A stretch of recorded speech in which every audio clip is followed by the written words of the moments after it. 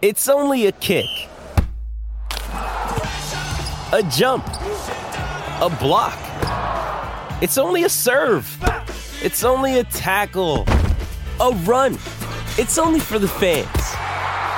After all, it's only pressure. You got this. Adidas.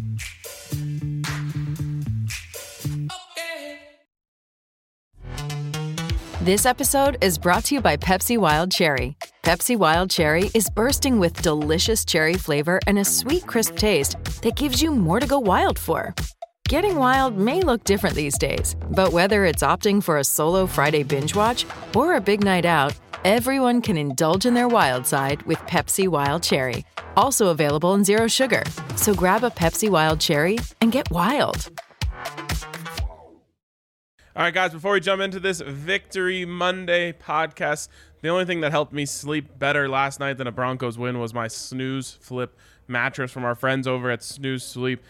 These are awesome 4-in-1 mattresses. 4-in-1 because you've got a firm side, you've got a soft side, you've got a warm side of your cover, and you've got a cool side of your cover. You can mix and match to create the perfect mattress for you. I personally go soft and cool, and man, it is the best mattress I've ever slept on in my entire life. So check out the Snooze Flip mattress from our friends over at Snooze Sleep, and when you use that code DNVR, you can save $500 off of a queen mattress, and you can save up to $1,000 off a dual split king with an adjustable base. $1,000 off. Head to snoozesleep.com and get your Snooze Flip mattress today. That's snoozesleep.com to get your Snooze Flip mattress delivered straight to your door. Number one for the one and only DNVR. Two goes out to Zac Stevens and the bar. Three for Mr. B in that old trophy case. Number four still waiting for, well, bring on the chase. Out on the field at Mile High, Broncos win is our desire. Coupled with a break, brew and a friend, bleed orange and blue to the bitter end. Come and join us, DNVR. We are DNVR. We are DNVR, and we are live from Studio A here at the DNVR bar. The A stands for Absolutely Beautiful Victory Monday here in Denver, Colorado. Literally. I mean, we're looking at like 70 degrees out here. It feels like a training camp. I'm slightly concerned with how nice it is. Like, is winter ever coming? Who knows? It's going to be like this in Kansas City most of the week, too. Yep. And on Sunday night, I believe it's like high 50s, low 60s on Sunday. So then kickoff comes. It's going to be sunny as well. So going to Arrowhead in December. Not sunny at night, though. Right. No, it's going to be sunny during the day. Yeah. Yep. But clear in about 50 degrees. It's going to be absolute perfect football weather in December. When you see that game on the schedule, you're thinking frozen tundra.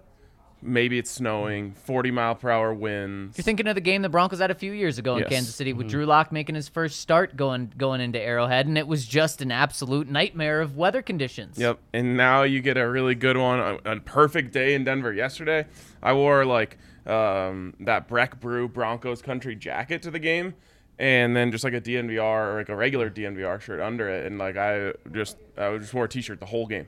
And I was hot. Yep. Unbelievable. Yep, it's fantastic. It's not football weather, but it's great weather. It is great weather. Well, speak for yourself, though, Zach. I mean, I'm from Florida here. That's football. That's perfect football weather. We're here in the Mile High City. No way. I want the snow for it to be football weather. I say perfect football weather is like 51 degrees. I'm not talking perfect. I'm talking classic football weather. You got to have some snow. I like having a chill in the air, but it not being cold. Like you wear a hoodie and you're good. 58 degrees, sweatshirt. That's not Denver December football weather. Well, it's only November. But you know what? Aren't you glad, though? You mentioned Kansas City. 3 of the 6 coldest games in Broncos history are December games at Kansas City. Yeah, of course. So I mean, they got really lucky. You could also get lucky with a great education from our presenting sponsor, MSU Denver, msudenver.edu/online, where you can go to scope out all they have to offer. 45+ online and hybrid programs, 750 total classes, something for everyone over there at MSU Denver. Again, guys, Victory Monday, and I just got done rewatching that game right before I came over here. And I was just like, it's one of those games that is just such a joy to watch because, you know, you grow to like these guys, of course, and you just want to see them succeed and you want to see them make plays. And it was almost top to bottom. All of these Broncos were just out there, like, making plays and doing the right thing and being in the right place at the right time. I mean, everyone from Eric Saubert to McTelvin Ajim are out there making plays, doing great things, smiling, celebrating. It was just such a fun game. It was fun to be in the stands. The stands were electric. You could hear it for sure on the broadcast. And it was just, I don't know, it was just I might watch it again. Just because it was that fun to watch. Yeah, I mean, this is a great Victory Monday. Just as Duncan Murray says, more Victory Mondays, please. Mm-hmm. And, man, we're 1 week away from an incredible Victory Monday. But how dominant the Broncos game was yesterday was they really should have won 28-6. Yeah. And the 6 points they gave up was garbage time. So if Vic Fangio would have kept his foot on the gas and just kept killing them, it would have been 28-0. If Teddy Bridgewater stays healthy, it probably is 28-0 going into the Chargers, who scored with under 5 minutes left into the game. That is how dominant this game was. This season has been such a roller coaster. It's so funny going back and forth like this every single week. It's kind of fun, but it's also funny. Like, you've got JC in the comments here saying, like, people will call me crazy, but I truly believe this team could be a serious dark horse. Like, we are now we're hinting at Super Bowls. You think that's what he's referring to? 24 hours, or I guess 36 hours ago, people were saying, like, tank. Oh, yeah. There's still some people that are saying that, Ryan. It's crazy. I mean, it's way too late for that at this point. Well, let's live in the sports universe that we're in right now. We're 2 years removed from the Blues being the worst team in the NHL in January, winning the Stanley Cup. We're not even a month removed from the Braves being below 500 at the start of August and winning the World Series. You see stuff like that, and especially in a year like this where there appears to be no transcendent breakaway team in the NFL. It is wild. Why not? That's what I said yesterday. Yeah. I mean, I said it on the show too. JC's not alone. I said, like, you can't say that a team that has a chance to be first place in their division a week from now isn't some sort of contender. Now, it doesn't feel that. It doesn't feel that way. But yesterday they truly played like one. Mace, we didn't quite get your thoughts after the game, so just, what was your overarching takeaways? Well, I mean, first of all, you mentioned all the guys kind of stepping up and having fun. That's where you look around, and frankly, there weren't enough game balls to go around for all the efforts that merited it. I mean, Quinn Bailey as a third-team practice squad guy doing all right. That video was epic too. At left tackle. I mean, just what a moment for him. Cameron Fleming had a good game. Had a good game at right tackle. You go on the defensive side. You mentioned Ajim, Kenny Young, another solid game. Like, you look at that first possession after Sam Martin, who also deserves a tip of the cap, and also Nate Hairston for downing the punt, one. And then Kenny Young, 2 of those 3 run plays to start. He gets a stop on one. He's the first man in the backfield on the other. Gets the 3 and out, sets up the offense. I mean, you start going down the list. We could probably do an entire podcast of pointing out all the little individual moments of on-field kind of heroism that we saw from this team. It was awesome. It was good team football and good complementary football all the way around. That's why we gave helmet stickers to all of those guys you mentioned, Mace. That's why we gave Tom McMahon a hat sticker, and it was great football pretty much all the way around. It's again, that's what's so exciting about that game is you just see all of these different guys contributing, and it really was from top to bottom of the roster, also top to bottom of the coaching staff. I also think yesterday was probably the best job they've done rotating Melvin and Javonte. It felt like they were pressing the right buttons at the right time. Melvin continues to be a little bit underrated right now. He's just playing so well. You saying that? Yeah, I mean, he really is. Like, and I've defended him before because everyone. It's always about the new hot thing, and Javonte's awesome. Over 100 total yards yesterday, and I felt like maybe we didn't quite give him enough credit for what he did in the receiving game. Obviously, it was one big play, but also right before that big play is the screen on 3rd and 10, which when the Broncos are converting screens for first downs on 3rd and 10, like, things are going right. That was actually a disappointing play, though, because the way it was set up perfectly. That could have gone for a touchdown itself right there with how much green grass he had, how many blockers he had. I was shocked he barely picked up the first down on that. Still, just the fact that they're able to run a screen for a first down on 3rd down is a win in my book. Anyways, Melvin is underrated. I mean, a great game from him. And then, I feel like we talk about this after every win, but how about, the George Payton people, the Payton guys, whatever you want to call them, the Payton people, just top to bottom, again, Caden Stearns, I felt like had a great game. No one was saying like, man, they really missed Kareem today. Baron Browning, great game. Quinn Miners, great game. Stephen Weatherly, great game. You just go on and on and on and on, and it feels like after every win, we're patting George Payton on the back. For a guy who just got here, the amount of impact that he has had on this team, and especially when they play well, it's obvious. It's pretty crazy to me. The people Payton picked. There you go. No, because it's also the people he brought in. Well, he picked all of them. I'm not just on draft picks. Picked them to come to the roster. Picked Kenny Young and said, we'd like to trade for him. Picked Stephen Weatherly, who was languishing on the Vikings bench. Brought all of these guys in, and finally you look at this team, and I think probably for the first time since 2015, maybe 2016, you're like, this is actually a deep team. This is a team that's got multiple layers of talent on it. Well, and that's why Vic Fangio today said that the Broncos can beat the Chiefs. And I asked him, why do you think this is the team that can break the 11-game losing streak they have, which is hard to wrap your mind around just how bad it is. And he said it's because this is the best team we've had since I've been here, and going on further than that, too, since the 2015 season. This is the best Broncos team we've had.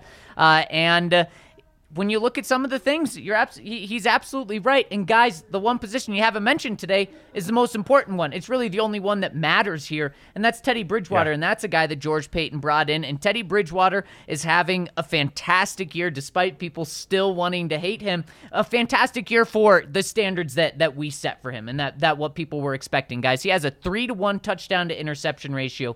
You will take that any day of the week. People were signing up for 2-to-1. People were even okay with maybe 1.5-to-1. That's just how low the standard was. Now Teddy's at 3-to-1, 15 touchdowns, ties a career high. He still has 6 more games left to boost that. 5 interceptions. He's throwing for 68% completion. And guys, right now he's on pace for over 24 touchdowns, 8 interceptions on the season to go along with about 3,800 yards, 3,900 yards. That, with this good defense, which they've been playing really good as of recent, I guess they've been playing up and down this season, and coupled with this running game, that is the quarterback play that will get the Broncos into the playoffs. Exactly. And I just want to go through some of my notes that I wrote down here from the rewatch, but one of them is about Teddy Bridgewater. That last touchdown pass to Salbert is so how are people not making a bigger deal about that play? That was Joey Bosa. Yeah, he stiff-armed Joey Bosa into the earth. Yeah. I feel like that play is like an elite highlight, and I haven't seen it. It should be like blowing up my timeline. I haven't even seen it once. When I rewatched the game, that was the first time I'd actually seen a replay of it. It was an incredible play. He stiff-arms, wherever you're going to put him, a top 15 pass rusher in the NFL, right? Into the ground, rolls right. By the way, he's dealing with an injury on this play. Rolls right, looks off the defense, throws it back across his body right to Salbert. That's like a 10 out of 10 play from your quarterback. And remember, it's only 14-7 at that time. The game is still very much in the balance. That wasn't some sort of garbage time touchdown.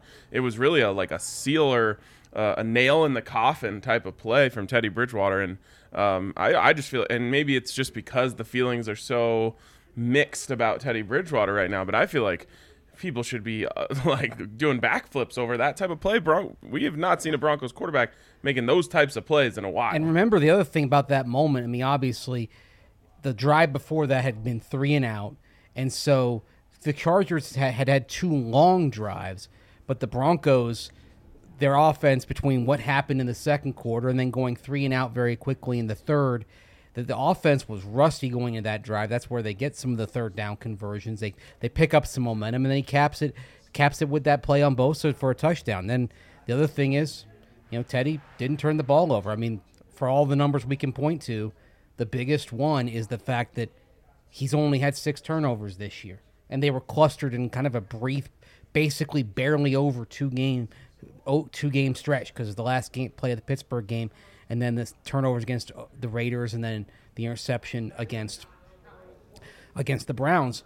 And aside from that, he hasn't made mistakes. And the Broncos have gone from a team that had more turnovers from the quarterback position than anybody else last year to a team that's one of the best in terms of avoiding. And on top of that, guys, not only is Teddy Bridgewater isn't getting enough credit, because right now, in the 6 wins the Broncos have, his passer rating is over 100. And their 5 losses, his passer rating is under 100. So maybe it isn't him just guiding the Broncos and supporting him with really good defense and a good running game. It's more so if Teddy Bridgewater is going to ball out, the Broncos are going to win. If he doesn't, they're going to lose, and that's exactly what that would suggest. Yeah, and that kind of just goes to what I've been pounding the table about all year, which is just that quarterback's the only position that really actually matters in football. Exactly, and they're getting great play from Teddy Bridgewater this year. Yeah, they are. And what's crazy? Still the 4th best quarterback in the AFC West. Yes, and now they get to go up against the first. But they just had their way with the second. So, again, I said it before the game, Vic Fangio has his best game plans against Justin Herbert. And also he's had some really good ones against Pat Mahomes. So that's honestly, that's what you kind of are hanging your hat on this one, is can Vic come out there with a great game plan to make things difficult on the Chiefs? And there's evidence that says he can do that. A couple other things. We talked about Sam Martin punt. I'm just going to say it again. I think it's a play of the game. Legitimately think it's the play of the game. Him and Hairston combining to put the Chargers on their 1-yard line. And as I tweeted out, that knocks the Chargers off of their game plan before they even run a play. Because now all of a sudden you can't go to your script. You got to just get out from underneath yourself on the goal line there. And then, on to the next note is Baron Browning. He makes the stop there. Him and Kenny Young combine for that stop. And then on the very next drive, he makes that insanely athletic, leaping pass breakup. So, one of my other thoughts when I was watching this game is, man, it's crazy to see the difference that it makes for this defense when they get good linebacker play. And it's even more crazy that the Broncos have barely invested in the position at all since Vic Fangio got here. Well, and to me, it's no doubt that those are your 2 starting inside linebackers next year going forward. Maybe you bring back Josie Jewell as depth, and I know Vic Fangio loves Josie Jewell, but he has to love Baron Browning's upside, and he has to love where Kenny Young is going right now. So there you go. You're set. Both very young guys, both guys that are still very much trending upward. Also, minimal draft capital in terms of what it took to get Kenny Young and Baron Browning, and I think this is sort of the counter to the notion of, you need to take an off-ball linebacker in round 1. Yeah. Not if you can find those guys elsewhere. And this is actually, it predates George Paton. The Broncos have done a good job of finding quality players at inside linebacker from the nooks and crannies of the draft. Of the draft and free agency. Even Todd Davis was a waiver claim. That's one thing that is a strength of this team, and Peyton, I think, has taken it to another level with what he did getting Browning and Kenny Young this year. I think most people would. The one really place where Baron Browning struggled yesterday was covering Austin Eckler on those damn Texas routes. Mm-hmm. It really, and I tweeted it out sarcastically, it really felt like that was the only play they could run successfully on the Broncos, and they went to it over and over and over again. In fact, the touchdown after Drew's interception at the end of the half, they went to it back-to-back plays. They go to it once. The Broncos actually covered it probably the best they did all day, and it goes through Eckler's hands. They just run the same play on the next play, and got it. But I think you would take Eckler having 99 total yards entering a game, and that's what they were able to do. Totally. He got almost nothing on the ground. Yeah, he averaged 2.6 yards per carry on the ground, 11 through the air. But again, he didn't kill you in the air. No, it was just funny because it was just they kept going back to it and back to it and back to it, and it's such a hard play to cover because obviously you're Baron Browning. You see Austin Eckler running out to the flat, You're thinking, that's my responsibility. I got to get out there. And then he cuts right back, and it's just such a tough cover. And that's, neither of those guys are the perfect, first-round pick sort of linebacker. But if you need a guy to cover Austin Eckler, you're probably going in dime and probably using Caden Stearns, someone on him. Yeah. And then the last thing I wanted to say here is, it is unbelievable how the Broncos gave nothing easy to the Chargers yesterday on defense.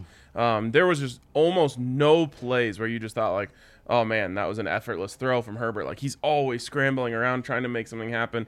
One or two that was just, like, good scheming guys open. But I mentioned, when they made that coaching change, that the Chargers got to be real careful not to mess up with their OC hire and the quarterback's coach. And I don't know that they didn't. There was no deep balls yesterday. They didn't even look for it. And I think it's such a misuse of Justin Herbert's talent. Now, he's so good that, of course, he's going to win them games regardless. But I cannot not sign off on the scheme that they have been playing in right now. You just kind of pointed to something that Chargers fans have been talking about all year. Yeah. And that is, under Joe Lombardi, it has become an offense that doesn't push the field vertically. Makes no sense. sense. With the arm talent that Herbert possesses. Yeah, it makes no sense. Yeah. Herbert still had 303 yards yesterday, which blows my mind because he played like a guy that had Teddy stats, 129 passing yards, and Justin Herbert, all the credit in the world to Vic Fangio for just confusing him, making him very uncomfortable, and of course the players for executing, but Justin Herbert was just constantly on his back foot. Even when there was no pressure in his face, he's on his back foot, kind of just like pumping, waiting to throw the ball because he was just so shook the whole game. 4-man pressure, man, that'll get you. When you can't even trust your line to pick up the defense when they aren't blitzing, you start seeing ghosts and scrambling around. That's what it looked like he was seeing yesterday. He was very, very uncomfortable in that game. But people who went to the tailgate, they were very comfortable, not only just because of the weather, but because of the delicious comfort food, the sexy pizza over there, the Breck brews, all of that stuff. So, I just love the tailgate. Has been one of the coolest things we've done this year because of all the people we get to meet from all over, I would say the country, but it's really all over the world. It is. Of course, had the UK represented yesterday. We've had Canada out here. We've had all sorts of different people coming. And it's always a great time. So next one's going to, of course, be that Lions game. Heck, could be talking about the first place Broncos taking on the Lions the next time we have a tailgate. Make sure you come hang out. And then, of course, you can get the bus. Great crowd that came back after the game on the bus to watch Sunday Night Football last night. Not exactly a great Sunday Night Football game, but it's just a great time. So check it out for sure when that Lions game comes around. It was a close game at least. Yeah, it was. Yeah, but it was ugly. It was very ugly. I mean, you throw 3 interceptions in the first half and you still win. That just shows you how good the Browns are. But guys, speaking of football, we got to get to our DraftKings pick of the week right now. And this one, I've got a little name for mine. FTFT. Any guesses on what that stands for? Full time. Yeah, close. Not. Fade the football team. I'm picking the Seattle Seahawks tonight, and I'm picking the Las Vegas Raiders to beat the football team next week. Guys, right now, people are really high on the Washington football team. I'm not buying it. They've had a couple of good games these past few weeks, and I know the Seahawks are bad. Seahawks are going to go in there and beat the football team tonight. Seahawks 1-point underdog. Now that I think they're a 1-point favorite as it stands on DraftKings right now. Then next week, before even yesterday, I got in on the Raiders to beat the football team. Raiders only favored by 1 point at home against football team next week. People are high on this team that is not very good. So fade the football team. That's what I'm going with, guys. I think we'll see about that. I think the football team is a lot more of a complete team than the Seahawks. Now, Russ, I think so, but can just go Russ it up. And I'm not saying the Seahawks are good. Yeah, they have Russ. He just hasn't. It looks like he's lost a little bit of just his ability to carry that team. But I think it's because they just keep making the team around him worse and worse and worse. Mm-hmm. I think he's kind of checked out on what the Seahawks are at this moment. I mean, I think he's still going to play hard, but I think he's probably just counting the days here. And then the question becomes, do the Seahawks change to fit what he wants, or do they go in a different direction? I mean, if you're smart and you're the Seahawks and you move on from Pete Carroll, it should be, Russ, what do you need? What do you want? 100%. I'll tell you what Russ needs tonight to help me with my DraftKings pick of the week. That is a completion over 35.5 yards. I've been having a decent amount of success with these longest completion bets. He's obviously got, most of his wide receivers are downfield targets. Of course, Tyler Lockett, DK Metcalf. Just throw it up. Yeah, and a lot of times that's really their best offense is just chuck it up for DK or throw one out there for Lockett. So over 35.5 yards, I feel good about that one. I love it. I love that one too. By the way, do you guys if the Broncos win on Sunday and the football team wins, and the Chargers win, everybody in the division be tied at 7-5. You mean if the that? Okay. So football team has to beat the Raiders? Yes. Or the Raiders beat the the Raiders team. would have to win. Yeah. Raiders win. Yep. Okay. Raiders win, Chargers win, Broncos win. Everybody's 7-5, and pretty good division. If I'm reading this right, the Broncos would win the tiebreaker. Yeah. Yep. Because the Broncos and Chargers would both be 2-1, and the other teams would be 1-2 in the division, and then the Broncos have the head-to-head on the Chargers. Yep, exactly. That's what I've been saying since I think last week. How crazy it is, the opportunity the Broncos have. It seemed wild that the Broncos are being flexed into Sunday Night Football. It was all about the Chiefs just so they could showcase Patrick Mahomes. Broncos fans weeping last week. Why are the Broncos on prime time? This is going to be awful. It's going to be miserable to see them get blown out. Well, now they've got a shot to be first place in the AFC West. So, Mace, are you picking the Broncos? Is that your pick of the week? No, but it's tempting. It's fun to think about. Literally, the Broncos are fourth place today based on tiebreakers. So they could go from worst to first in one beautiful night. Let's see if it happens. Yep. No, I'm not making a football pick. I'm making a basketball pick, and it's kind of a value pick right now because after last week, everyone's talking about Gonzaga and Duke. That great game they played in Vegas on Friday night. Gonzaga had beaten UCLA a few nights before by 20. Big win, then turned around, played Duke. Duke won. Tight game, a lot of fun to watch. UCLA has a win in its back pocket over Villanova a week ago last Friday. But UCLA kind of on the back burner. They've dropped to 14-1 odds over at DraftKings to win the national title. I like that value play right now in UCLA to win it all. I think I've always felt like they were a little overvalued. Even when they came in at number 2, I was like, I don't think they're that. they're like it's a top 15. It's a long season. It is a long season. There's some great basketball going on right now, but boy, we are a long way from March and April, guys. Oh, yeah. And as we know, it's not all, once you get into the tournament, anything can happen. Yeah, right. Absolutely. And, guys, you can get in on all of these bets over at DraftKings Sportsbook. They have so many bets tonight.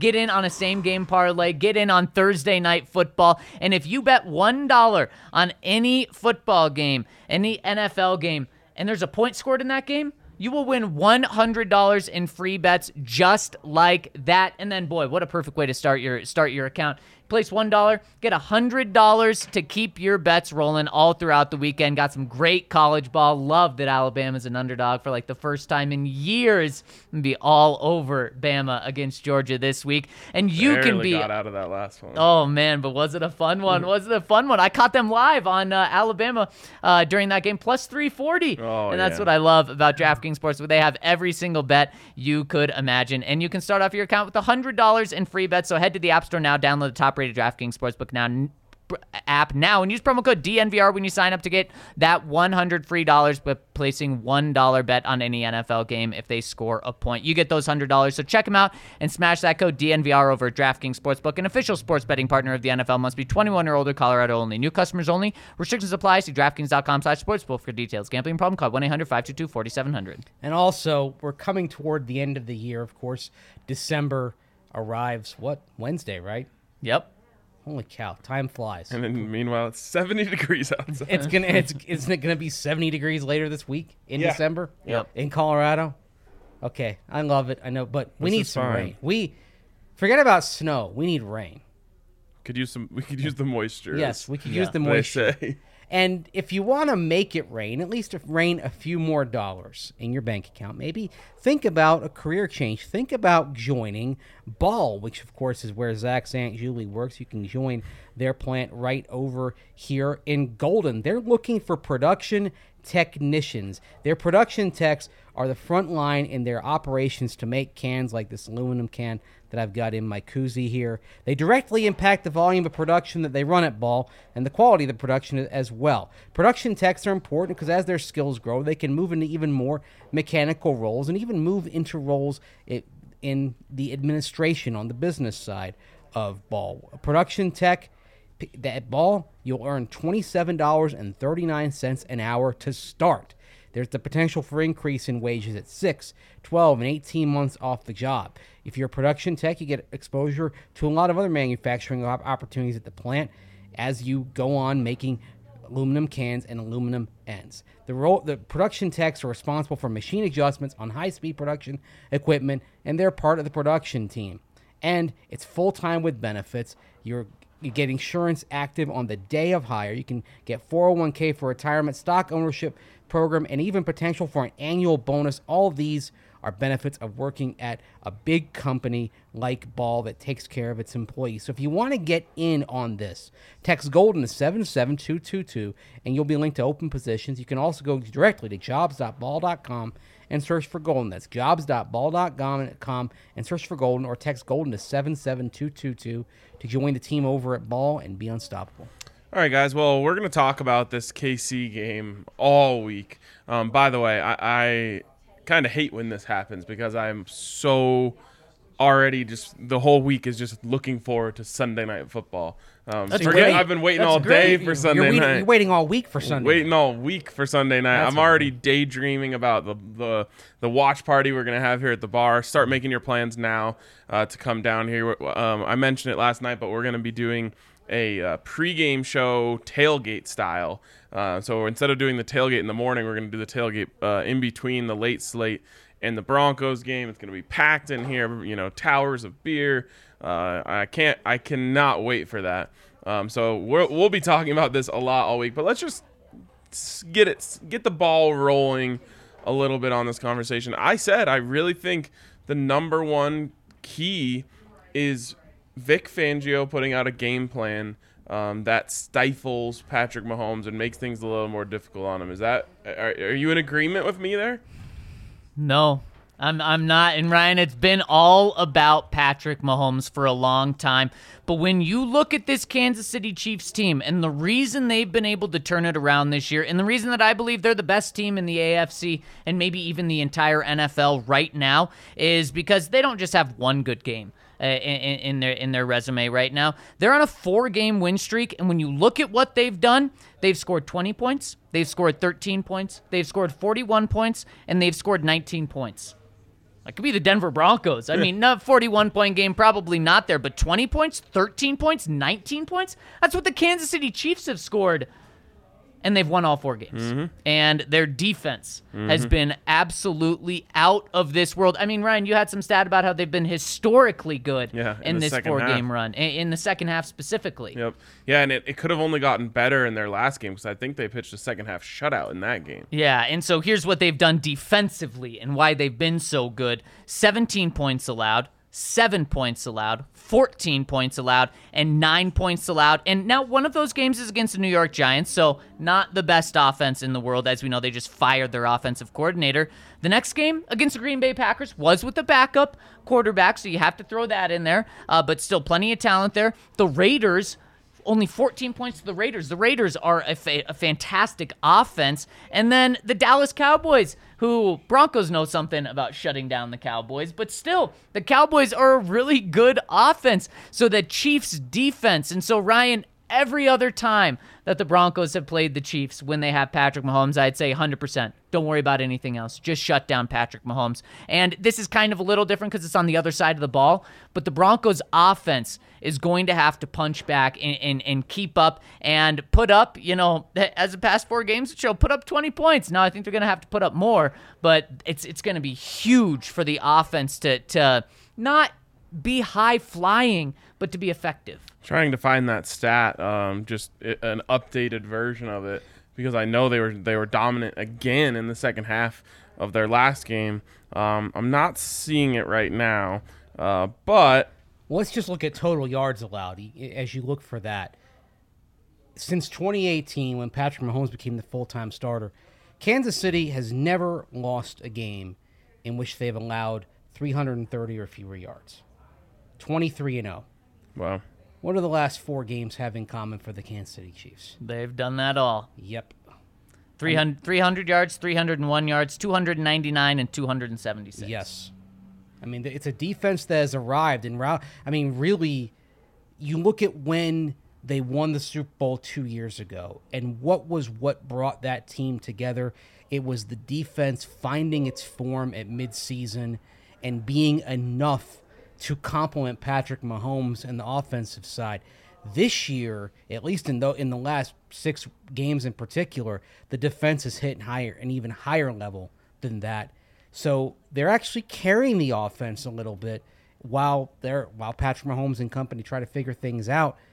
This is the best Chiefs defense, really, that we've seen probably since you have to go back to maybe Andy Reid's first year, the early part of that 2013 season, when they started off 9-0 coming into Denver, for the last time the Chiefs had a defense this good.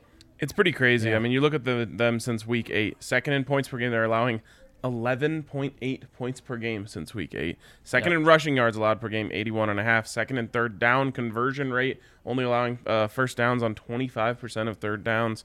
And 6th in net yards allowed per game, like you guys have mentioned, under 300. And also, they've allowed 3 touchdowns total in their last 3 12 games. quarters, In their last 3 games. So you guys are right. I mean, the offense is going to be a big part of this. That's not a good thing. If you're counting on your offense to go out there and carry this team, I think you're in trouble. I think what you need to do is have your defense play so good that you muck this game up, and have it come down to a couple swing plays and hope they go your way. Here's the question I have for both of you. One thing we saw last year, and even in Kansas City, and even in the snow game in Kansas City back in 2019, is that this defense of Vic Fangio's forces Kansas City to settle for field goals rather than touchdowns. But the way KC is playing for defense is letting them rack up yards until they get to the 20, and then clamping down in the red zone and having them take 3 points. Is that going to be enough, or does that set you up to maybe lose a 15-10 type of game here? No, it's a total colossal failure if you're losing while holding Kansas City to 15 points. Yeah. I mean, it's a colossal failure on the offensive side of the ball, and that's kind of what we've seen these past few games that the Broncos have played the Chiefs under Vic Fangio. Is the defense has not been the ones to lose them the game. We've been very impressed with the way the Broncos have controlled Patrick Mahomes, and I'm just pulling up the scores right now. Last year, 22-16. Broncos held them to 22 points. 16 is a failure, and of course it came down to a Drew Lock pick that kind of took a touchdown off the board for the Broncos early in the game. At least took 3 off the board. The game before that, ugly on both sides. 43-16. Broncos failure on every part. Didn't KC only gain 299 yards or something like that in that game? They had a score on defense, they had a score on special teams, they had a score on offense, and then the year before that, 23 points they held Kansas City to. Broncos scored 3 points. And then, of course, the game before that, the first one, the Vic Fangio era, Broncos give up 30 points, not exactly doing their job. And they defensive touchdown though. And they only score, KC. But they only score 6 points. So the Broncos have scored 6 points in a game, 3 points in a game, and 2 games of 16 points. Those are failures on the offensive side of the ball. Those are also 4 games where the Chiefs' offense did not account for 30 points in any of them. Yeah, again, one game the offense, yes. But what I'm saying is, Mace, that's what I'm saying is the defense has done their job for most of the games, but the offense has not lived up to it in any of them. Yeah, it's funny because that's why Pat Shurmur was brought here. You know, it was the whole thing about if you want to beat the Chiefs, you got to score 30 points. So we need to spread it out a little bit more. Teddy Bridgewater has led a 30-point outburst. He has. Yep. Did that last year for the Panthers. So maybe literally you go to Teddy and say, look, you went up against these guys last year. What worked for you?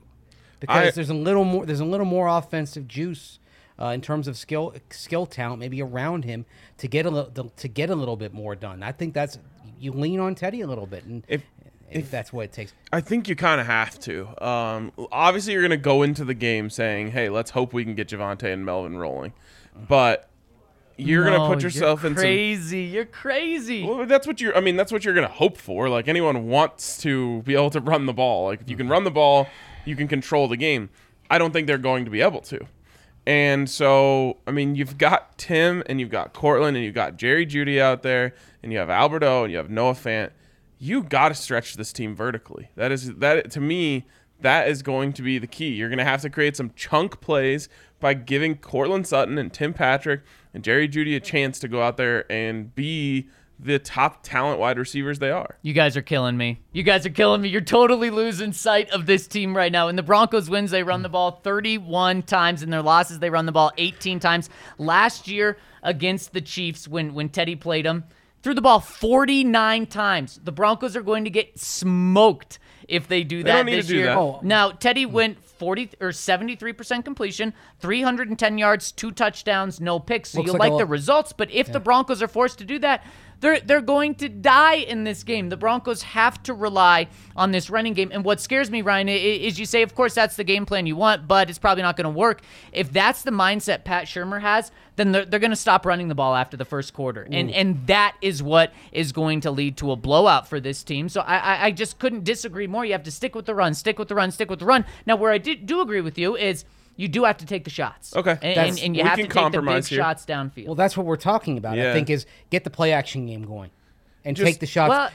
Take shots off play action. I just think, look, you cannot be in 3rd and 8 because you ran it on 1st and 2nd and you couldn't get anything going. Now, if you can get it going, run it all day long. But I worry just about the success they're going to be able to have, especially with a banged up offensive line against a really good defensive line. I mean, vice versa on the passing attack. I think a banged up offensive line is better off running the ball than they are dropping back into pass protection. Fair. I just think they need to be able to take advantage of their one-on-ones. It was, you can't really critique the offense yesterday just because they did what they needed to do to win that football game. But man, there's so many times I look out there and I'm like, they're really just going one-on-one with Cortland Sutton, and you just don't care. You're just going to keep doing what you're doing. It kills me inside. And I think the Chiefs will give them some of those opportunities. You got to hit some. You got to. It's baffling how Cortland Sutton has been a complete non-factor in this offense the past 4 games specifically. In those 4 games, his best game, 2 catches for 40 yards. His best game in a quarter of the season. Guys, he has 7 catches for 95 yards and no touchdowns in the past 4 games combined. That's honestly... That would be like a good game. Exactly. And Ryan, when we had this conversation a couple of weeks ago about talking about what does Cortland need to do to become elite, and we were talking about it after he had, a couple 100-yard games, we said he has to raise his floor from these bad games where, honestly, this is kind of just an okay game for him, 95 yards. Yes. And when we looked at, I think, Justin Jefferson's numbers, his bad games, his floors were 70 yards. That's what Cortland needs to do. Now, this isn't all on Cortland. It's on Cortland, it's on Teddy, and it's on Pat Shurmur to make sure that he's getting these targets. You got in these past 4 games, he has 4 targets, 2 targets, 3 targets, 3 targets. That's probably on everyone. Cortland needs to do a better job getting open. Teddy needs to do a better job finding him, and Pat Shurmur needs to dial up more plays for him, especially, like you said, Ryan, if the Chiefs are stacking the box, you got to take advantage of those one-on-one opportunities. And, by the way, you also have a first-round pick in Jerry Jeudy, and you also have a $10 million receiver in Tim Patrick on the outside, who you can easily throw the ball up. But look at these numbers. You take away Javonte, who makes the big play on the 42-yard catch and run, just an awesome individual effort. 2 catches for Tim Patrick, 2 catches for Jerry Jeudy, 2 catches for Cortland Sutton. It's just crazy. And you can even go to the game before that. Not only are Cortland's numbers not good, Tim's completely non-existent in the game as well. And again, we're not going to complain when you rush for 150 yards and you controlled the game for a large portion of it. And it is what they do best. Exactly. But at the same time, you're going to have to do something to anticipate what teams are going to throw at you, and you're going to see more stacked boxes now that you've had success with the run, so you have to be drilled enough to and disciplined enough to take advantage of those shots. Look, this team, its bread and butter is going to be Javonte Williams and Melvin Gordon. I think that's obvious right now through the stretch run. But you're going to make things easier if you can complement that with not saying you have to go for a 50-yard connection, but some kind of vertical outside the numbers. I'm saying 50, but now what I'm worried about is Pat Shurmur. Let's say the Chiefs get a 50-yard touchdown in the first quarter, second quarter. Pat Shurmur's going to say, "Oh, we need to go 1 for 1 with them," and then it's going to turn into that, and that is very scary because then they pick them off. Then the Chiefs have a 70-yard touchdown to Tyreek Hill. Then 3 minutes into the game, and it's 14-0, and then the running game is completely gone. You gotta that be patient. Scares me. You gotta so be much. patient. Trust the 60 minutes. Trust the process. Trust that there's enough time for you to get out of it. It really is so crazy, though. I wonder what the percentage of teams this year winning that scored the first touchdown of the game. To me, it feels like almost every game I watch, if you score the first touchdown, you win. Yep. Well, in the Broncos, if they have a lead at halftime, they are more likely to win in the Vic Fangio era, which isn't a shock. I'm sure that's true for most teams. But if they are losing at halftime, they're 1-20, right? Yeah. 1-20. I mean, and that has to be far worse than other teams. I imagine other teams are, they just have a losing record, but not 1-20. I believe it's one of the bottom 2 when I looked it up a couple weeks ago. And you got the Giants or the Jets or the Jaguars or the other team. It's I a think quarterback thing. I think Carolina was, which of course, you know what people are going to say, Teddy. It's not good. And Teddy has a very disappointing, at best, track record of leading, comeback drives. He has not led a second half, a rally from a halftime deficit, I believe, since his second year in Minnesota. Yeah. Well, he fits in perfectly with Vic then. Just get the early lead and never look back, baby. So do you start when you win the coin toss, do you start taking the ball now? Yes, that's what I said last week. And you know what? By default, they did that this week. They lost the coin toss. The Chargers deferred. Broncos received. And did it work perfectly? Because did they go out and score a touchdown? No, they didn't. But special teams came through. I was going to say, they got on the right side of it. And then they got good ball position. And they had a promising drive on that first series before the holding penalty. Yep. I mean, that was the Fleming holding penalty, right? That took, or was it somebody else? I can't remember. Off the board. What was the play? There were a lot of holdings. It was like from the 35-yard line or so. Yeah. Oh, right. And then it made it 3rd and 18. Took them out of what was a very makeable range for Brandon McManus. Yeah. I loved a play they ran on that first drive on, I think it was like 3rd and 5. Lined up Jerry Jeudy in the backfield, motioned him out, and then put him on a slant. He makes a nice little move at the sticks, and it's like, gosh, where is this stuff? Speaking of motions, Pat, what are we doing here with these fake handoffs? No more. 5 yards after the guy runs by, and They haven't even handed that off once. No, they've never done it. Fakes don't work if you don't even fake it. And my favorite is guys are now faking the handoff. They're putting their bottom hand below like their knees and their top hand above their waist. No one takes handoffs like that. You're faking no one. I'm gonna laugh so hard if they actually hand it off on Sunday. Oh my They god, were just setting it up for the Chiefs. Saving it for the biggest moment possible. Sunday Night Football against the 2-time defending AFC champions on the road, and finally they pull that off. Only if it works. I was going to say, what would be really comical in like a terribly comedic way is if Chris Jones just absolutely is right there and blows Jerry Jeudy up or something. Maybe this is the game to bring back the Scangarello tight end around. Tight end around's been having a year. I've seen a couple teams make big plays on it. It's somewhere, San Francisco Skangs is like, see, I know what's up. Do we not want to see everything in the kitchen sink thrown out this Sunday, though? Absolutely. Yeah, absolutely. Finally use that end around motion that you've been setting up all season. I mean, I really do just want to see, like, will they ever hand it off? Oh my God, you have to. Can you go the whole season running jet motion, not ever once hand it off? I mean, we're joking in the press box. This is a kind of a legitimate question, but how the heck do you ask it to Pat Shurmur without sounding extremely condescending? Like, do you know fakes don't work if you never actually run the play? Well, I mean, you can't ask that. I'll work on the phrasing, and we'll see if the it comes question up would on be like, See, you can't even do it. Something along the lines of like you guys have been doing a lot of that motion in the backfield. It feels like the timing is maybe a little bit off there. Like, is that by design? Is there, like, what's the thought process behind that? Guys are faking the handoff 5 yards after they run past the quarterback. Is the timing off? You're right though. I had a nice Pat conversation just off the podium with Pat last week on Thanksgiving. I mean, maybe I'm positioned to ask this question. There you go. We'd love to hear talking about families and dinners and all that. I mean, I'm families and dinners and motions. Isn't it up to the quarterback? What? Shouldn't it be? Isn't it up to the quarterback to time that right? Like he has the snap count. But for me, yes. But for me, he doesn't time when the receiver fakes the handoff, and they are legitimately faking the handoff when they get to the backside of the guard after they pass the quarterback. Yeah, it doesn't make any sense. No, and it's like it didn't just happen once. It's happened in every game. It's every game, multiple times. It's like it's part of the Broncos drinking game.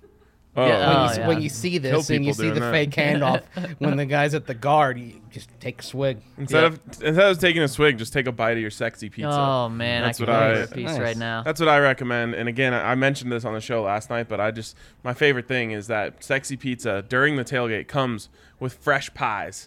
And so as soon as you see that sexy pizza car rolling up, you just get yourself in line because they just bring out the piping hot, melty pizzas. I had 2 slices of the sausage yesterday. It was so, so good. You got to check out our friends over at Sexy Pizza. They've got 4 Denver locations: Cap Hill, Old South Pearl, Jefferson Park, and Park Hill. And an interesting expansion choice. They're going to Trinidad next. From Denver to Trinidad. That's the move they're going with. But, of course, you got to check out one of those 4 locations in Denver. Tons of different options, including their philanthropy pies, which are specialty pies. And a portion of the profits from each pie goes directly into a range of different nonprofits here in Colorado. So check out our friends over at Sexy Pizza. Go to one of those 4 Denver locations. Maybe it's the gateway to getting to like Santa Fe or Albuquerque. Because you're about halfway there, you get to Trinidad, right? Yeah. There you go. Yeah. Sure. No idea where Trinidad is, but yeah, I'll take your word on it. It's I-25, southern part of the state, right? Not long before you get to Raton Pass. That is very random. Something that's much closer is our friends over at Green Mountain Dental, guys. They're only a 15-minute drive from downtown Denver. So let's say you come in town for a tailgate. You might as well stop by on Monday morning to our friends over at Green Mountain Dental. Get yourself a free Sonicare toothbrush. All you have to do to get that free Sonicare toothbrush is schedule a cleaning, x-ray, and exam, and they'll hook you up with that free Sonicare toothbrush. And guys, not only that, but they're the best damn family-owned dentist in the metro area. They've supported us for a long time, and you guys know supporting our partners is supporting us, so we'd really appreciate it. And you can go there and you can talk Broncos. You can talk all Colorado sports because they are diehards as well. So there's not a better dentist to go to than our friends over at Green Mountain Dental. Schedule that cleaning, x-ray, and exam. You'll get set up with a free Sonicare toothbrush. Yeah, and you also want to check out Hassel Cattle Company, and you're gonna probably need Green Mountain Dental if you're eating a lot of beef because you gotta have good brushing habits, good flossing habits, because if you're eating your meat right, you're going to get a little something stuck between your teeth. Of course, we tell you about Hassel Cattle Company a lot. What? Nothing. You gave me that look. We tell you about Hassel Cattle Company a lot. If you want to try some of the delicious beef from the Hassel Cattle Company, come on down to the DNVR bar and try the Hassel Cattle Company Wagyu beef burger. You can get all the toppings that you want on it. Shelby Harris came down here. He loved it. But maybe much more than he loved the RK special. Yeah. But you know what? You don't have to have a lot of toppings. You may just want lettuce, tomato, maybe a slice of cheese to get that flavor from the beef of Hassel Cattle Company. They got plenty of products, including ground beef, New York strip, all sorts of steak cuts. Also, check out at HasselCattleCompany.com, HASSELL CattleCompany.com. Their beef sticks, sweet and spicy, they're out of right now, but you can get original or jalapeno and cheese if you're just looking for like a quick snack. Like sometimes I've found if I forget breakfast in the morning, I need a little protein, just have one of those beef sticks. And you know what? Boom. It's back to life. Yes, it really is. It's better than a sports drink, basically, for reviving the energy. Better than a 5-hour energy, and it's just good, solid protein that you're going to get from our friends over at Hassel Cattle Company. They've got a special right now, by the way, for 15% off your entire purchase. And how you get that is by using the code DNVR15 to get 15% off. And if you get that order up to $200, you're going to get free shipping on top of that. So it's double the discount, 15% off with the code DNVR15 and free shipping at Hassel Cattle Company, HASSELL, cattlecompany.com. By the way, I mentioned those meat sticks because actually that's what I'm functioning on right now. Got busy looking up some numbers today, didn't have some breakfast. Had a couple of meat sticks on my way out the door before I came down here. There we go. Nothing says breakfast and lunch like some meat sticks. Meat sticks at 1:20 in the afternoon. Rise and grind, baby. All right, quickly, we've got some super chats to get to. Then we'll get to the questions from the listeners, of course. First one here from Drain Slick. Yep, yeah, I think you got that right. Yeah. Teddy B, the Warrior. Boy, how quickly another game can change things. Winning cures everything. But it's I true. love it. Yeah. I mean, he was not looking good. No. But the only thing looking worse than him was... Never mind. I'm not going there. I'm not doing it. Let's just say it was darkest before the dawn for Teddy. Yeah, and he learned, and clearly I think he learned something from that. Yeah, absolutely. And guys, good news is Teddy's fine, so we don't have to worry about him not playing this coming weekend. Yeah, that would be a worry if he didn't play. Painkillers are a hell of a drug. Next one's from Taylor. Hey guys, what things would make you say that yesterday's defensive domination wasn't a fluke, or was, and that we can continue to play this way? It's really interesting. I would just say the one thing that can make you excited or worry you, depending on how you feel, is the fact that they were able to get consistent four-man pressure. If you can do that, your defense is going to look good in just about every game. And so was that a product of the Chargers' offensive line? Or was it a product of the Broncos, using stunts and those sort of things to create pressure? I think it was a little bit of both. But the Chiefs don't exactly have a stellar offensive line, and they haven't been amazing this year. So if you can continue to do that, and it's kind of funny, so many football conversations are the same, but it is true. If you get four-man pressure, your defense is gonna look good. That's just how it works. Yeah, 100%. And I'm not concerned about this defense being fluky and yesterday being a fluke. What I am concerned about is just inconsistencies. And because we've seen that from this defense, guys, they've held teams to 10 points, 0 points, 2 13-point games, yet they've also given up 27, 34, and 30. And of course, the thing that sticks in your mind the most is what Justin Simmons called yesterday the Dallas week, when the Broncos come out on offense and defense, dominate Dallas, drop 30 points, hold the Dallas Cowboys to really 0 until they got garbage time 16 points. And what do they do the next week? They come out, their offense drops 13 points against the Eagles, makes Jalen Hurts look like an MVP, sign him up to a 10-year contract, and their rushing game is just absolutely dominant, and the Eagles score 30 points. So I'm not concerned about the Broncos' defense not being real. It's just consistent now. Yep. Yeah, and let's be real also, the Broncos could do everything right compared to coming off the Dallas game. They could be engaged, they could play hard, and they might still lose this game. I mean, this is going to be one where the degree of the loss, if they do lose, is going to matter. If they lose a close game, I think you're going to probably feel pretty good about what they can do in the weeks that follow. Yeah, it'll be interesting. Yeah. I'm really interested to see if they can follow up this performance because, like you said, Zach, last time they had a great performance, they laid an egg the next week. By the way, Jalen Hurts, they lose to the Giants yesterday.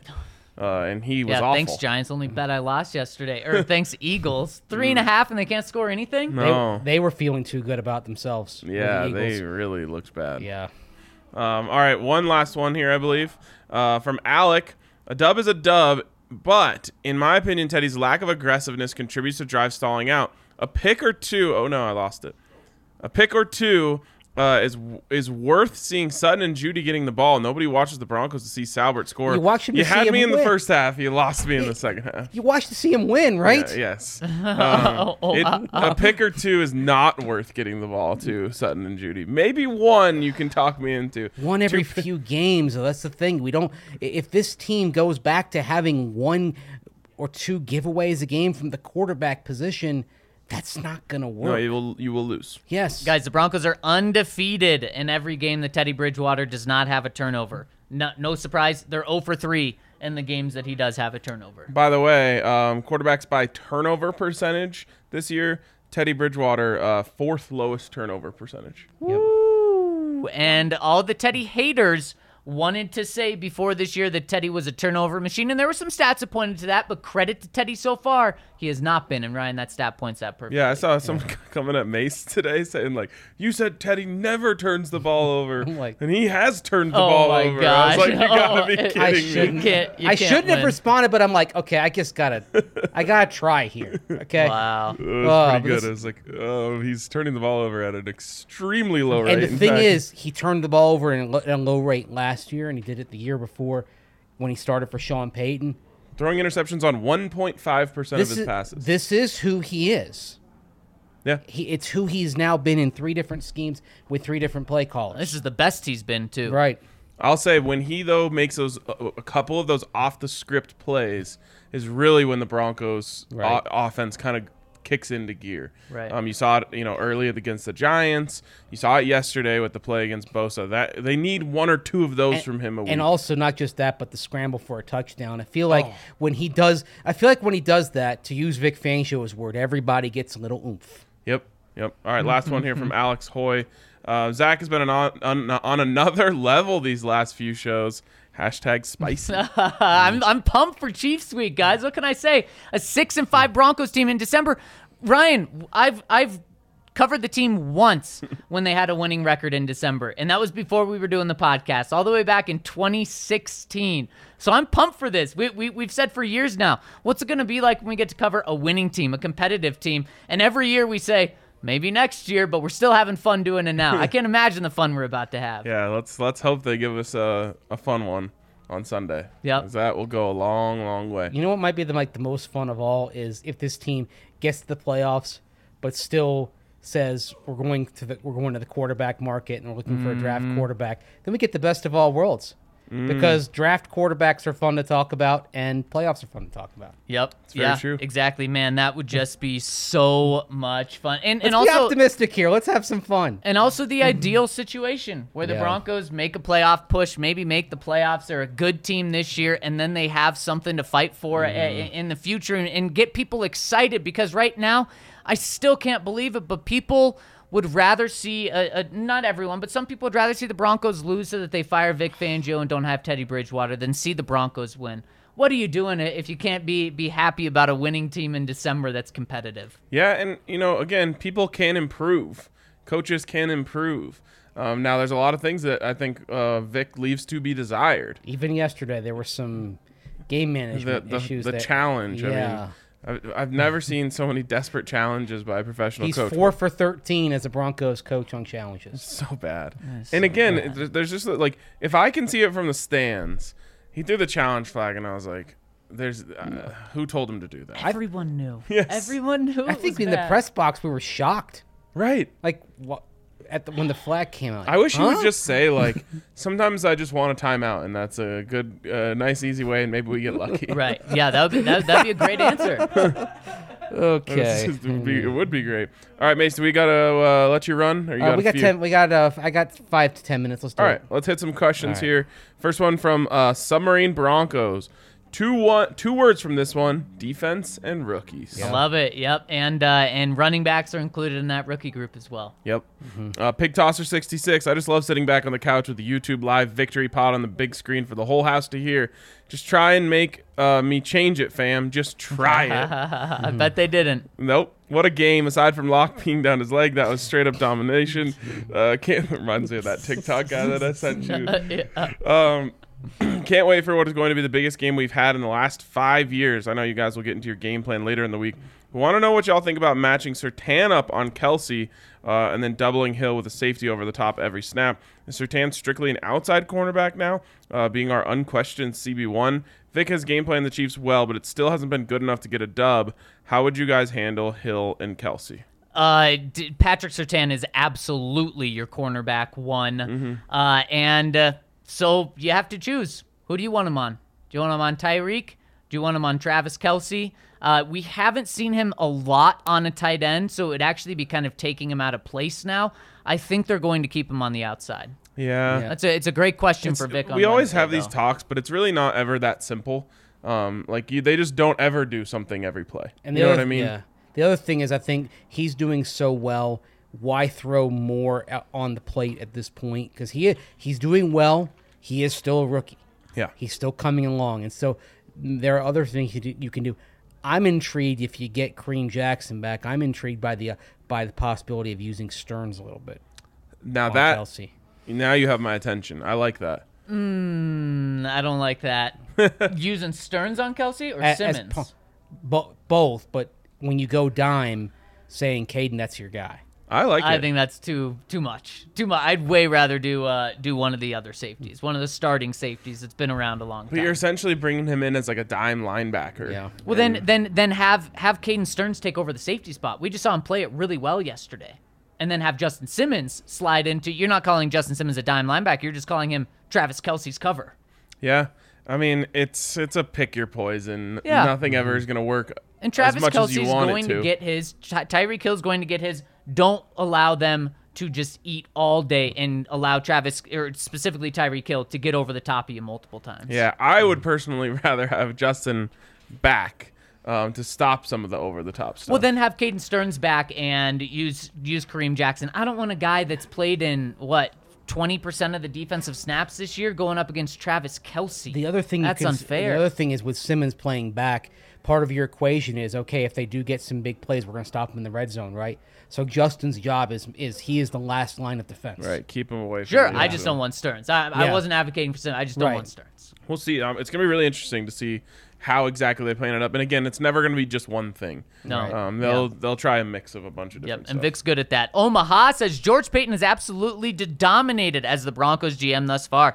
Think about some of the moves he's made. Drafted PS2, Javonte, Meinertz, and Browning all in the first 3 rounds. Clearly upgraded on Drew with Teddy. Signed 2 very good to potentially great wideouts to team-friendly long-term deals. Stole Kenny Young, fleeced the Rams on Vaughn, fleeced the Lions on Trinity Benson. Oh, and we have 11 picks and a whack of cap space next offseason. No matter what happens the rest of the year, George finally has this thing going in the right direction for the first time since Peyton left, and damn, does it feel good to finally say that. Cheers, boys. You can look at this entire team, and everything's going in the right direction now. Yeah, and again, he really has looked good. I mean, in terms of the moves that George Paton has made. Poor Vaughn still can't get a win over there. Oh, my gosh, how depressing. He didn't play the Washington game for the Broncos, so Vaughn's on a personal 6-game losing streak. Woo. And, man, I mean, talk about the Rams. After they traded for Vaughn, and it's obviously not all on Vaughn, then OBJ, that doesn't look like it's working out right now. Then Matthew Stafford, a report comes out yesterday that he's broken in every single part of his body, it seems like. And they just traded 2 first-round picks for him. Yeah, chronic back injury. Oh, my goodness. Wow. What a disaster. And again, great job by George Paton. Well, and remember, maybe the deal you don't make is the best deal. The Broncos had to give up 2 first-round picks for Matthew Stafford, and it comes out 10 games into his career with Denver that he has chronic back issues. Maybe the Broncos avoided something there. I mean, and there's a reason, certain times where you just say, like, that price is just too high. Right. One of them could be, like, he's up there in age, and injury could come and strike him at any time. Yeah, and then he could break in half. Mile High Till I Die says, the next time I hear Drew Lock's name, it better be because we traded him in the offseason for whatever scraps he's worth. Ouch. I don't want to hear anybody say, let's play Drew and bench Teddy conversation ever again. If there was ever a debate or a question, it's over. Deep breath. Yes. I will say, it's surprising to me how much the conversation still comes up. Like in the last 24 hours? Oh, yeah. Yeah. I mean, no. yes. No. I'm not saying you guys are lying. And even, before the game yesterday, that was a topic of conversation at the tailgate. What do you think it would take for Drew to get in there? And I'm like, he's not getting in there unless there's an injury, of course. Then there was. But we just outlined a bunch of stats. Teddy is playing. He's not, some elite quarterback. He's playing exactly the way they hoped and expected him to play. He's playing the best he could play that you could have possibly thought he could play. He's outpacing all of his career highs. Yep. So, yeah, he is. And it's average, and average is fine. That's what you expected. That's what you hoped. But even in the stands, like when people see Drew coming on, there's like a little buzz. Yeah.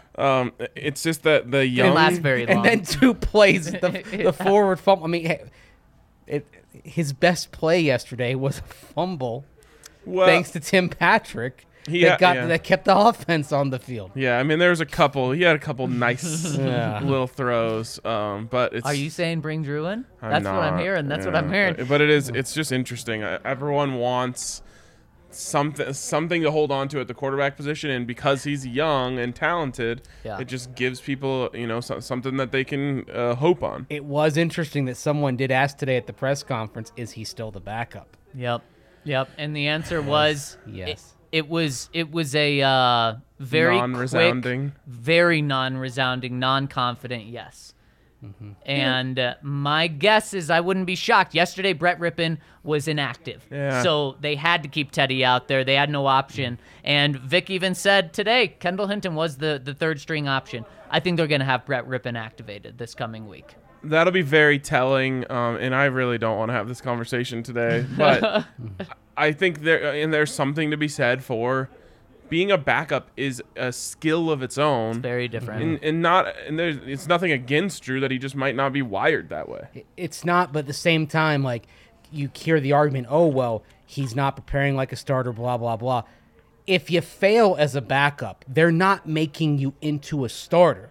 Right. They're finding another backup. Yeah, that'll hurt his career earnings if he can't prove to be a reliable backup. It's not going to help him get back to where he wants to go if he keeps doing this when he gets thrown out there. Yeah, and I think, Mace, you said it, like, it kind of looks like he's trying to win the starting job when he gets out there, and it's like that's not. He's trying to eat the whole meal in one bite. Literally, sometimes you just have to take the sensible bites. Right before that play, the announcer said, You can do anything here, but turn it over. Oh my gosh, brutal! Like, you gotta be kidding me. Quick super chat here. Quick super chat from Cody. Let's play Rippon and bench Teddy. LLJK. Rippon undefeated in starts. Dan Burke says, "Hey guys, it's crazy to say Surtain's a top 10 corner in the NFL right now. Maybe even top 5." Is it crazy? He's asking. I mean, I don't watch every other corner every single week like I do Pat Surtain, but I have a hard time imagining guys playing as well as consistently as he is. More than 10 guys playing as well as he is as consistently as he is. To answer your question, no, it's not crazy. Yeah.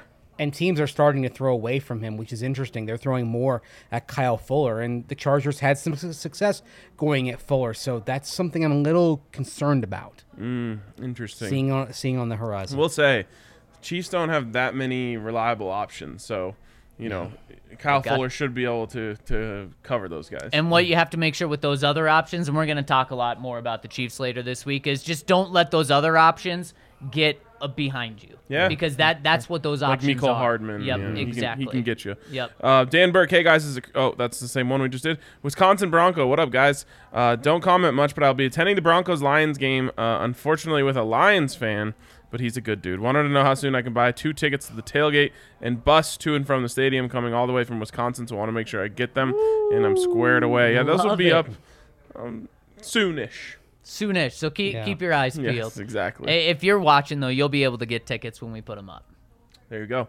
From Michael Condit. You got me. Long time listener making my debut here. We got him. My daughter, nephew, dad, and I made it up to Denver for a great game day experience from starting off at the bar to the bus ride, meeting the couple from the UK, and thanks RK for the pick at the tailgate. Then that game, my daughter was 0-4, feeling cursed, not anymore. When Surtain got the pick 6, this grown man was in tears watching his daughter get so freaking excited, and the ride back made for a perfect day. Thank you guys. Wow. Hey, that is so cool, You got Michael. me choking up over here. And that is what this is all. It is so cool to meet all of you guys at the tailgate, have you guys up here for the post-game live pod after, chat with the after. It is so freaking cool. Yep. Quick super chat again from Cody. Another PS2 performance like that. Rookie of the year. And today, Vic Fangio was asked, has Pat Surtain done enough to be in that conversation? He said, no doubt. Yeah, of course. Micah Parsons, though, is going to have all the numbers and the sacks Micah Parsons and the tackles. going to get it as it is right now. Unless Pat Surtain, hey, Sunday Night Football is a great time to put your name on the national spotlight. Man, if he makes a couple big plays in coverage of Tyreek Hill or Travis Kelce. How about he has the game he had yesterday? 2 picks and 1 pick 6 against Patrick Mahomes. Yeah, people will They'll jump on board. They'll get on board real quick. Windy City Bronco, Locke has proven twice now that he's incapable of being a reliable backup. Maybe in some parallel universe with a genius offensive coordinator, he's allowed to fail and become an average quarterback. We don't live in that universe. It's time to bring Rippon up the depth chart. Rippon isn't good, but he's more reliable backup than Locke. MVP of the Chargers game goes to the pharmaceutical company that got Bridgewater back in the game after halftime. Real quick, Drew Lock, Brett Rippon, who's more likely to be on this roster next year? Rippon. I agree. Yep, Brett. And also, guys, I do think the Broncos make a change at backup quarterback at some point. I just don't think Vic wants it to be embarrassing. Vic knows how embarrassing this whole year has been for Drew. Vic knows how embarrassing yesterday was for Drew. And even though Vic has been a Teddy guy, he still has a heart. And he knows how tough it has been on Drew because Drew has put the work in. And guys, I wouldn't be surprised if Brett is activated this week that he really is the backup quarterback, but they're not going to tip their hand to it until Teddy gets hurt, and they absolutely have to do that. So I wouldn't be surprised if that's already happened. And that would be humiliating in Drew Lock's hometown as well. On Sunday night. You can't do that to the kid. I will say this. I mean, if it's better for your football team. I agree. Yeah, they just won't announce it, like you said. It'll be under wraps, and touch wood. Hopefully, they don't have to go to their backup. And they'll both be in uniform, and then it's God forbid something. I'll say this: I want to give credit to Drew because you watch him on the sidelines. He's still very engaged with his teammates. He's still talking over there. He's not pouting. He's not with his head between tail between his legs, head down. You see him on the pick six, waving Surtain through like a third base coach. I just those things matter to me when you watch a guy who's not having things go his way. How does he react? And I think he's reacted professionally and the right way. He needs what John Elway called football rehab.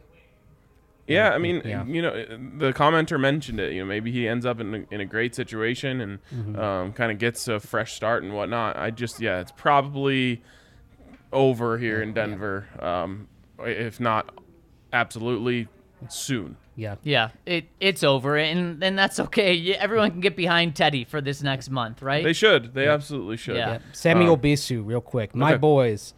Or actually, you say it, Zach. My boys. There you go. Thank you. I hope George Payton listens to DNVR and especially to Mace. Wow. Teddy is a good caretaker, but he's not the guy. The Broncos have to go the way of the Bills of the quarterback. I don't care if the team makes the playoffs. They need to see that Bridgewater will never be the reason the team wins the Super Bowl. Teddy needs to listen to Mace, too, and throw the ball to Cortland. He might not look open, but he makes contested and one-handed incredible catches often, and even if he doesn't make the catch, he draws a PI call, but Teddy's conservative nature does not allow him to make those throws. The post-game podcasts are the bomb, especially after a win. We in the community really appreciate it. One more thing, what happened to Dre's great game grades? Those are my favorite articles of the game week. They gave a different perspective on the game. I hope next year you can bring him back. Still love all the articles, podcasts, and videos you guys do. Yeah, I loved those too. Dre got a promotion to the GM of DNVR, so he's got a lot on his plate. He's got a lot on his plate. But those were great. Maybe we can get some just hear from him once a week. Absolutely. All right, guys, skedaddle, guys. We're all going to skedaddle here, so we'll finish with a shout-out to Green Mountain Dental Group, the absolute best. You can sign up for a cleaning, x-ray, and exam when you sign up for a cleaning, x-ray, and exam at Green Mountain Dental Group. They'll hook you up with a free Sonicare toothbrush. So we appreciate them. We appreciate all your support. We appreciate all of you guys for tuning in to the show and all the commenters. If we didn't get to your comment on the website today, of course, just send it over to tomorrow. We'll talk about it then. And, of course, we will talk to you tomorrow on the DNVR Broncos podcast.